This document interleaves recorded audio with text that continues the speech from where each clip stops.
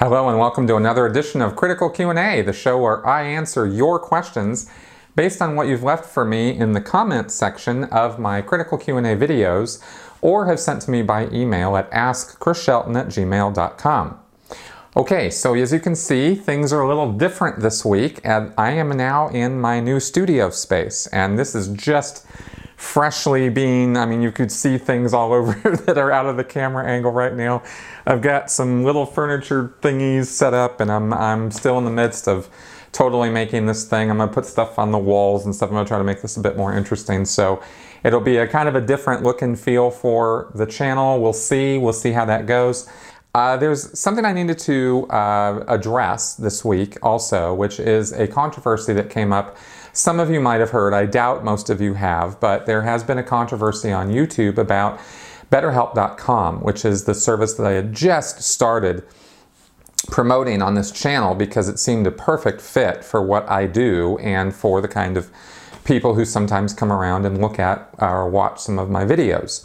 I am putting that sponsorship on hold right now until some more data comes to light and things get sort of ironed out or clarified in some fashion, because the reason I'm doing that is because the controversy centers around not so much quality of service issues with the service as I understand it, although that there are obviously people who have complaints. There is no such thing as a service industry that doesn't or won't have that, especially when it comes to counseling services. I just want to stress that from the get-go. That's not what's causing me concern.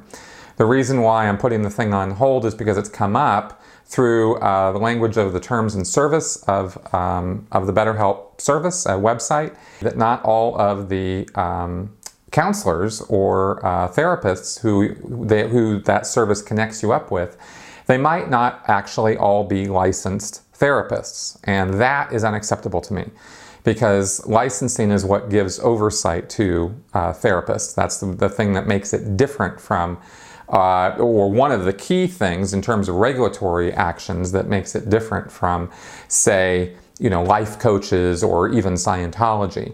So that's why I go in that direction. I want people who have responsibilities, have obligations to follow rules of conduct, and who are answerable to a board of their peers.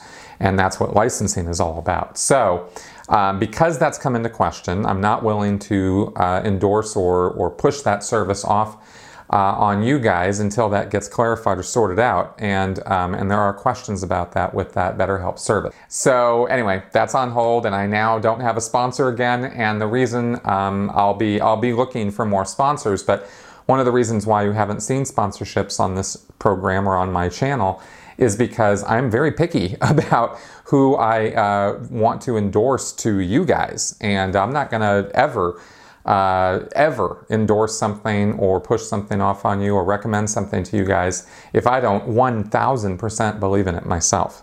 So, all right. So then, last thing I wanted to go over real fast is that the support from Patreon has been actually awesome. And you guys are amazing, and that is what has allowed this to happen. And the game is still on to get up to 1,500 is the next tier on my Patreon page. So let's go ahead and get on with your questions now so we actually get to some meat here for this week. Brave bloggers. How did Scientologists react to the obvious and serious anti-Scientology unethical behavior that David Miscavige's sister was involved in via drugs/alcohol when it was reported on back in 2013? I'd imagine it made the local paper due to the connection to the elephant in the area. I'd suppose under the radars, regular public, and maybe some brave personnel circulated it via social media and the like, and the stories on the bunker. Not to mention it sounds like a full-out PR flap in the eyes of David Miscavige. I wonder if/how he explained this to his whales/celebrity followers, considering how close to the center his sister was or is. Thank you, and keep up the amazing information. What you are doing is important. Well, thank you very much. Actually, I think you might be assuming a little much in terms of how much information got to Scientologists about that particular story. I never heard one peep about that story within the world of Scientology. that story actually came out. That all happened back in 2013 when I was just out of the Sea Org and was starting to read online what was going on. If I recall correctly, at least that's when I found out about it. Let me put it that way. Maybe it might have happened earlier, but that's when I first heard about it. And I was like, David Miscavige has a twin sister? I didn't even know that much. I had no idea he had a sister. She was never discussed or talked about within the Sea Org, ever. So to see David Miscavige's face with woman's hair and stuff in a mug shot on TV was, or not on TV, but in the I think Pinellas paper or St. Pete Times or something. I mean, that was like, what? And then, of course, seeing it on the Underground Bunker. So I was still a Scientologist when I found out about that and when that happened. And I mean, there was nothing ever spoken about it within the world of Scientology at all. In fact, I think I brought it up to my then girlfriend or fiance, back in when I was in Minnesota.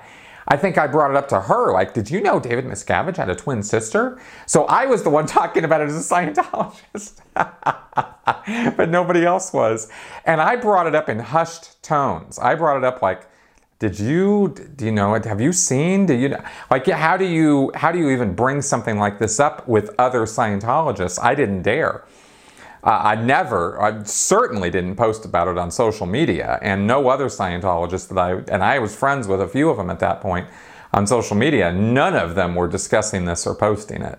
And for those of you who don't know, she is a landlord. She and her husband down in Florida at the time were landlords, and they were accepting drugs in exchange, in payment for their apartment rentings.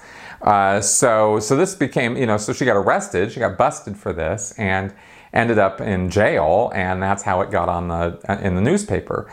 So anyway, it was reported on, and then you just kind of didn't really hear a whole lot more about it. I'm sure OSA swooped in and shut down any other media connected with it, or certainly tried to, and tried to, just quiet that thing down and pay whoever had to be paid to just shut up about it. And I'm pretty sure that's how it was dealt with, because we never heard about it again after that. Lynn, I wanted to know if you're watching the Kavanaugh hearings. I feel this calls for real critical thinking and wonder if you're going to discuss this. It's just that I hear this accused judge filibustering, deflecting, character assassinating anyone questioning his innocence, etc. And then I hear the media commentators saying they hear him sounding forthcoming and sincere and feel like we're watching different proceedings. I did find the doctor credible and not at all controversial. Would you weigh in on this, and can you or anyone cut through the smoke? I think I'm seeing bad acting and lying. All right, Lynn, I'm going to commit suicide either way if I comment on this thing, but I'm going to do it anyway. I kind of didn't really comment too much about it while this was happening, and today, as I'm recording this, Kavanaugh was confirmed for the Supreme Court, so he is now a sitting Supreme Court judge, or will be very, very shortly, if he's not considered so now. The hearings themselves were a dog and pony show from beginning to end. I'm pretty sure that the fix was in, so to speak, in that the Republicans, the GOP, have the majority of the Senate. So it was pretty much a foregone conclusion that he was going to sail through the confirmation process no matter what happened. And that pretty much is what played out. The Democrats tried to impede it, tried to get in the way of it, tried to get it to stop through a lot of public outcry and that sort of thing, because of the testimony of Dr. Ford and her claims of having been sexually assaulted by Kavanaugh back in college days. Well, that really came down to a real problem in terms of trying to look at both ends of what's going on and seeing how this is playing out. There was no way to tell what the truth or falseness was of that story. I mean, a polygraph is useless, and anybody who watches this channel should know that. There is absolutely nothing valid about a lie detector. So the fact that Dr. Ford took one doesn't mean anything. The fact that Kavanaugh would or wouldn't, or that he's ruled in the past himself that lie detectors are permissible or good tools for an investigation or something, I don't care. All that tells me is Kavanaugh doesn't know they don't work either, which is pretty much just a black mark on his record against him for even endorsing them or talking about them in a legitimate way, because they're not legitimate. So that's, that's neither here nor there. Whether he was going to or not going to take a lie detector, you might as well have read his tea leaves or his star charts. So that kind of just went by the wayside. And, I found her to be a credible witness, to credible testimony.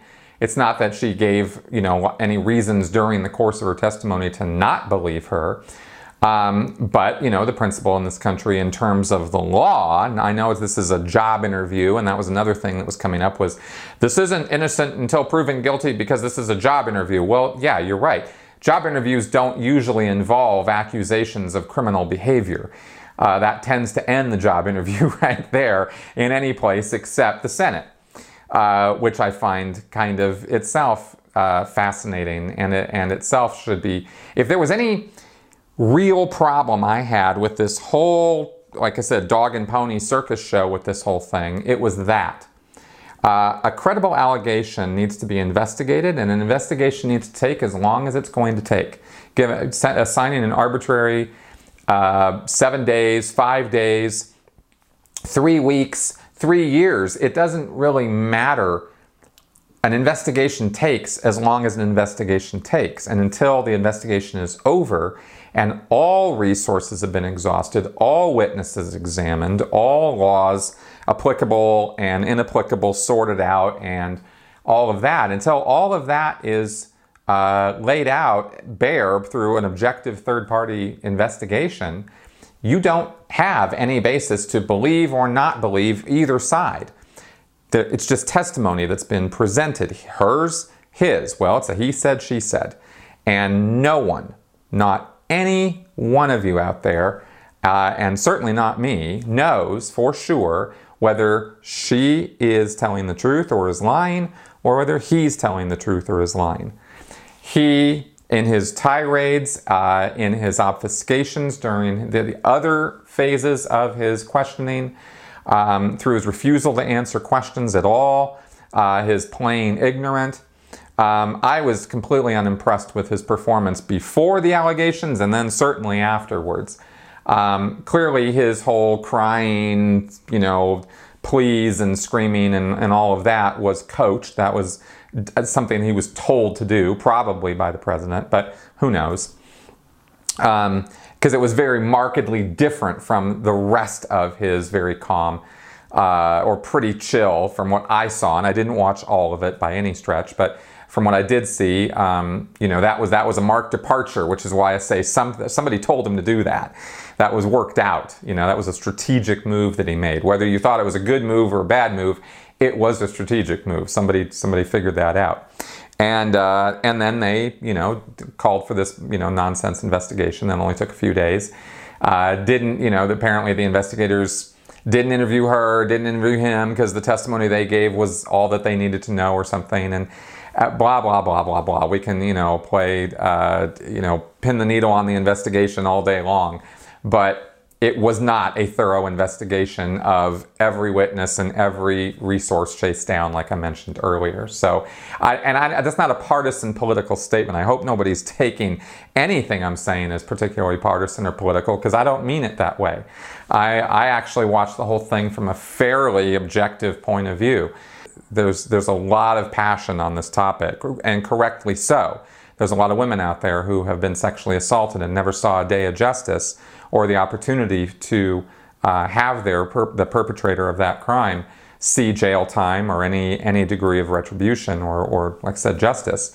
So there's a lot of people out there who feel very, very emotional about this, and I get that. Whether that means she was assaulted and whether he did it or not is a completely separate question from the inflamed passions of a lot of women out there. And it's hard sometimes to divide those two things and make, and be fully objective about it. Now, that all being said, my bias is against Kavanaugh because I don't agree with his political positions or persuasions. I don't agree with his opinions about abortion or birth control. I think his statements made about that were rather dumb, to say the least. So, but that's already known. I'm already a known quantity on that. I lean left when it comes to women's rights and that sort of, and the abortion issue. So, of course, I wasn't going to want Kavanaugh on the Supreme Court because now there's a very real possibility that case law could come forward that could question or challenge Roe v. Wade, and the mostly conservative court could end up overturning that, and that would be a really, really bad mistake if they were to do that. But that's potentially in our future. We'll see. There's a lot of things that have to happen between here and there. So I'm not saying this because I'm trying to be alarmist or trying to freak anybody out. I'm just saying that possibility now exists, whereas before we were pretty sure it didn't exist. So anyway, as far as the whole thing goes, I think we were all treated to a show that was meant to inflame passions and anger, so that come next month in November, when we have these midterm elections, the people who were really pissed about this stay pissed long enough to go to the polls and show that, have that reflected in their votes.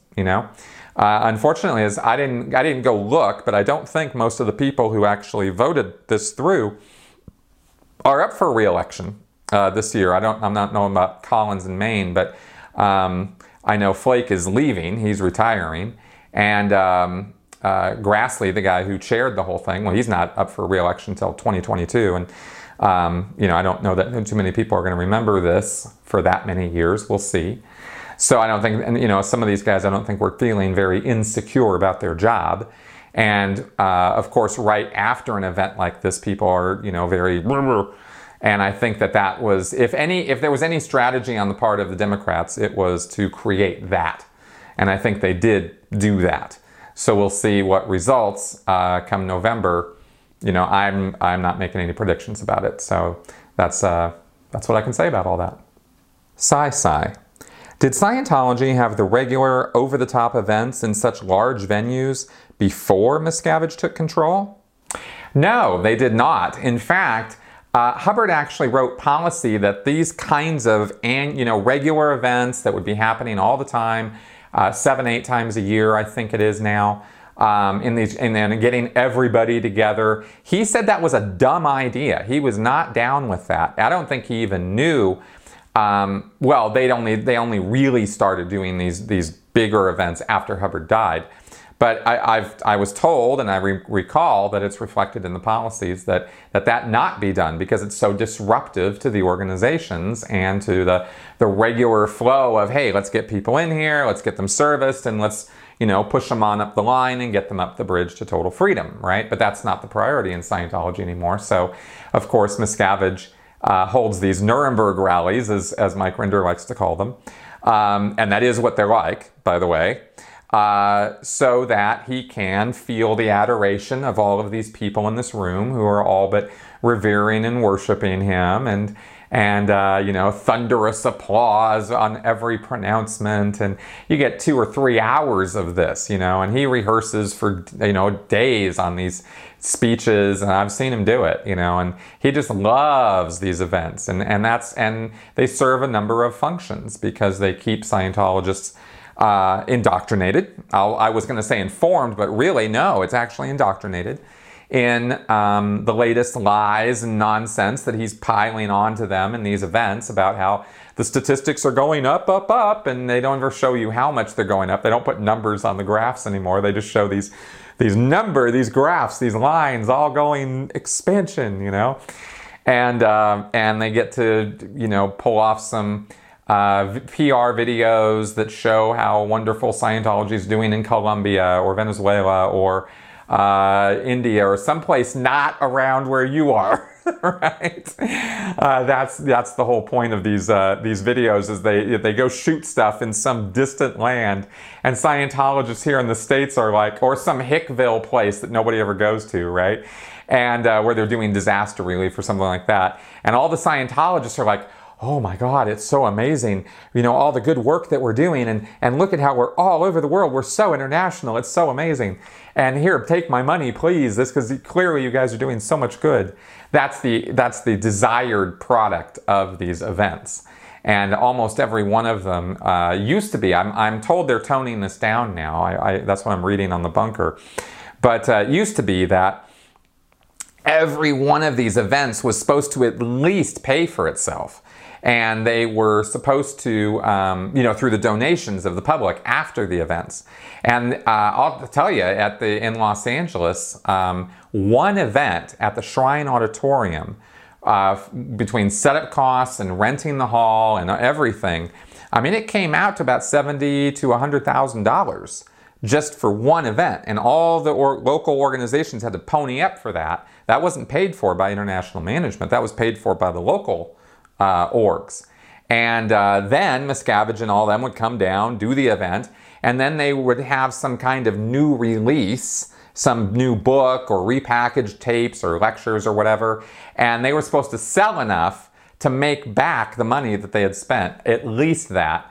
And we had sales quotas and all this stuff, and that's how almost every one of these events would go. So it would be this high pressure, high intensity sales drills after the event to get people to buy things. And we were literally just boldly going up to people and saying, cash or credit, you know, handing them a bag of merch, you know, here's the latest release, cash or credit, you know, and that was kind of how those events came out. But Hubbard never directed for any of that to get done.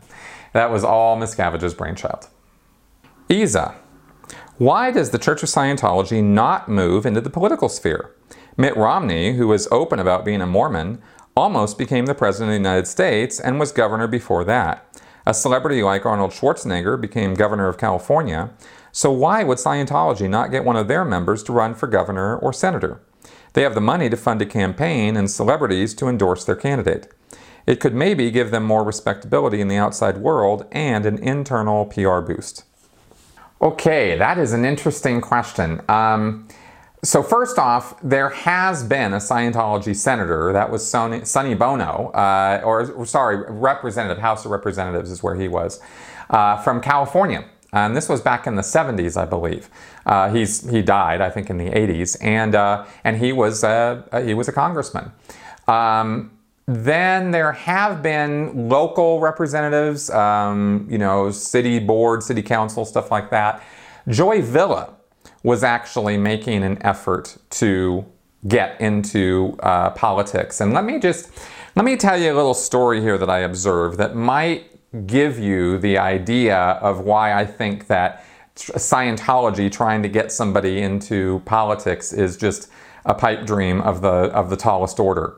So Joy Villa was actually going for it. She had started making inroads into the GOP. She had connected as far as into the White House with her, you know, flamboyant dresses and pro-Trump, anti-abortion stance and various other things that she had done. She met, I think, Milo Yiannopoulos and Seb Gorka and other, you know, insiders in the White House, and she had gotten herself a political consultant. This was all reported on, by the way, on Tony Ortega's Underground Bunker, so you can look it up there too. Anyway, she was making some inroads into this, and one day she even got an endorsement from Trump himself, from his own Twitter feed. He said something about Joy Villa, somebody to watch, or something like that. Somebody got him to do that. And his own supporters, his own base of people, almost all of them, in reply, because I went through on his tweet and I read every reply to it, and there were lots and lots and lots of them. I read tons of replies because I was very curious about this. And this was within the first hour or two that he had tweeted this. And of course, I went on there and I was like, you know, Scientologist, are you nuts? You know? And everyone, I mean, maybe 2% of the replies to that tweet were, oh, Joy Villa, go Joy. every other one was telling Donald Trump, his own base was telling him, dude, she's a Scientologist. Do you know that? Like, no way. Like, she supports, human rights violations, stalking, harassment. I mean, the Church of Scientology is the worst thing on the planet. How could you possibly be? Do you know she's a Scientologist? We should not be endorsing her. Donald, I can't go with you on this one. My God, man, I support you in every way, but not this time. You really need to reconsider she's a Scientologist. So these points were being made over and over and over again by people who usually reply to Trump's tweets with nothing but adoration and near worship. So that was the response even from there. Scientology is so toxic, and deservedly so, that anyone who identifies themselves as a Scientologist in a public forum where people are going to vote on them, that would be a very unwise move to out themselves as a Scientologist. Because Leah Remini's show, the volume of books that have been produced by us critics and former members, the Going Clear documentary, and everything else that has happened over the last 10, 15 years has been spelling doom for Scientology, because they have been doing very, very bad things, and they've been doing them for a number of years. They've earned their reputation. So when somebody puts themselves out as a public face of Scientology, they're going to receive a ton of this stuff back. The only exception to this is with celebrities like Tom Cruise, and I explained a couple weeks ago why. They control the messaging. The celebrities are a whole different thing from politicians. Celebrities control what questions they're going to be asked and how and when. And they themselves are the product. So they show up on a show and that show gets ratings. If they don't show up, the show doesn't get that same ratings. So Tom Cruise has the power to demand what kind of questions he's going to be asked, and he doesn't have to answer anything about Scientology. It's a whole different thing in the political realm. If a politician puts himself out there, they are under the microscope in every conceivable way. It's open season on them in every way by every media outlet. And the question of Scientology will absolutely come up because it speaks to their values, their opinions on homosexuality or the LGBTQ community, on psychiatry and mental health issues, on the religious angle, on human rights. I mean, there's just a number of things that Scientology has, any Scientologist would have to answer for, and including all the stories that we're all very, very aware of about disconnection, ripping apart families. And they can't lie their way out of that because Scientology really does do those things. So they're not going to succeed as a politician on any kind of platform, on either side of the aisle, because they're part of a group that is doing really horrible things to people. So, that doesn't even bring up the other aspect of this, which is that the Church of Scientology is a 501c3 organization. It's nonprofit. Therefore, it cannot endorse any single candidate or give money to political causes, political candidates, or tell its membership that it's supporting this candidate or that candidate. They're not supposed to be doing that. Yes, they have done that, but they're not supposed to. And if they start putting politicians forward who appear to be getting money directly from the church or through church sources, then that's going to tie right back to the church, and it's going to endanger the church's tax-exempt status. Maybe in that regard we would want that, but the Church of Scientology definitely does not want that kind of attention on itself. So I don't think it's going to be super interested in trying to get a Scientologist into office. I don't really think that's Miscavige's game. It could change. He might be working on something like that right now, for all I know. But I don't think so because of everything I've just laid out for you. So I hope all that is clear and makes sense. Ricardo Francis Zayas. The legendary jazz musician Chick Corea has been a long-time Scientologist. Since he tours all over the world, how does he avoid hearing criticism of the church's abuses and Hubbard's fake biography? Does he have handlers like other celebs? He's a perfect example of very intelligent, genius-type people who remain loyal to the church. I wonder why he has stayed in so long. Well, you're absolutely right. Chick Corea is a very smart guy and a very talented guy. I don't happen to like jazz, but I can appreciate the talent, and he definitely has heaps of it. I've done talks, a couple of them now, about why intelligent people can be susceptible to or can fall for cults or pretty much anything. The truth of the matter is any of us can fall for almost anything if it's presented in the right way and in such a way that it aligns with our biases or our prejudices. So it's not really a question of his intelligence as to why it is that he's a Scientologist. He's a Scientologist because it helped him, and he, feels that it's true and real, and within his world, he's not challenged on those things.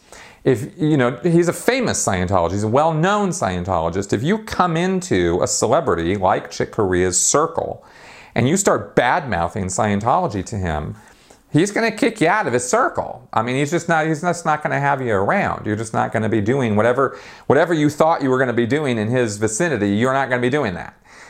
Because he's, gotten to a place now where he gets to choose his people. He gets to decide who he works with and who he doesn't want to work with. And that's pretty much the way it is with any high-profile celebrity.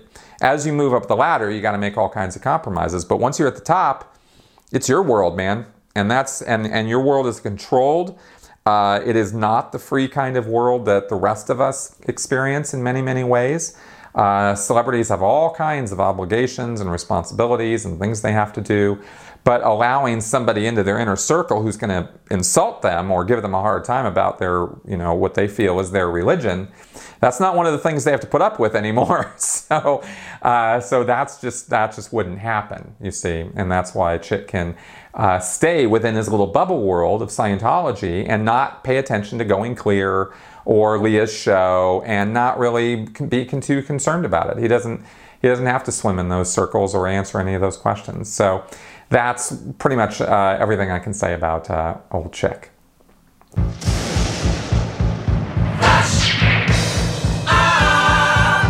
Whoa, okay, it's time for Flash Answers. Petra Irene. Actually, does it happen that cult members learn their ropes in one cult and then decide to leave to develop their own cult with themselves as the guru? I don't know of any instances of that specifically, although I do know that there are cult leaders like Jim Jones who went and studied purposefully, not as a cult member, I think, but went and looked at what other cult leaders or church leaders were doing before he himself started his People's Temple. I know Jim Jones did that. There might be other cult leaders who have gotten some indoctrination or schooling before they set about their big life task.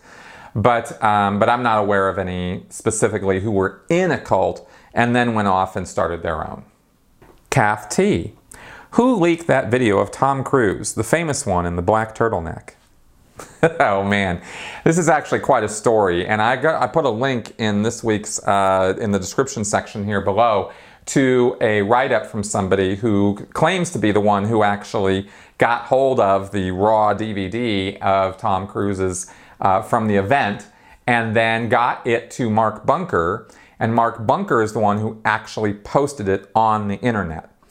He then took it down, and then, there was some back and forth, and then anonymous, and da-da-da-da-da. It's all very, very long story, and check out the link below on that. But the answer to your question is Mark Bunker. Michaela Ridemore. Did you ever fall asleep while listening to Hubbard? If yes, when? Oh yeah, I fell asleep listening to Hubbard all the time. A lot of people do. And that's why in the course rooms you have this course supervisor, which is a role I used to hold, who will come around and wake you up and make you go back and find what word you didn't understand in what Hubbard was saying, because that's what's supposed to have put you to sleep, was a misunderstood word, see? So then you have to get a dictionary and find the word and clear it up, and by then you're kind of bright and awake again, and you get back to the lecture, and somehow you muddle your way through. So that happened to me all the time. Okay guys, so that's the end of our first show here in my new studio space. I hope the sound and everything's okay. We're going to see how this comes out. I've still got a lot of work to do in this room, including sound baffling and setups and props and different things. I've got plans for the room. I'm kind of excited about this. I'm excited about putting this all together and hopefully presenting you guys through this space and through the rest of the work that I'm doing. Improved content, improved quality of content. Okay guys, talk to you next week. Bye-bye.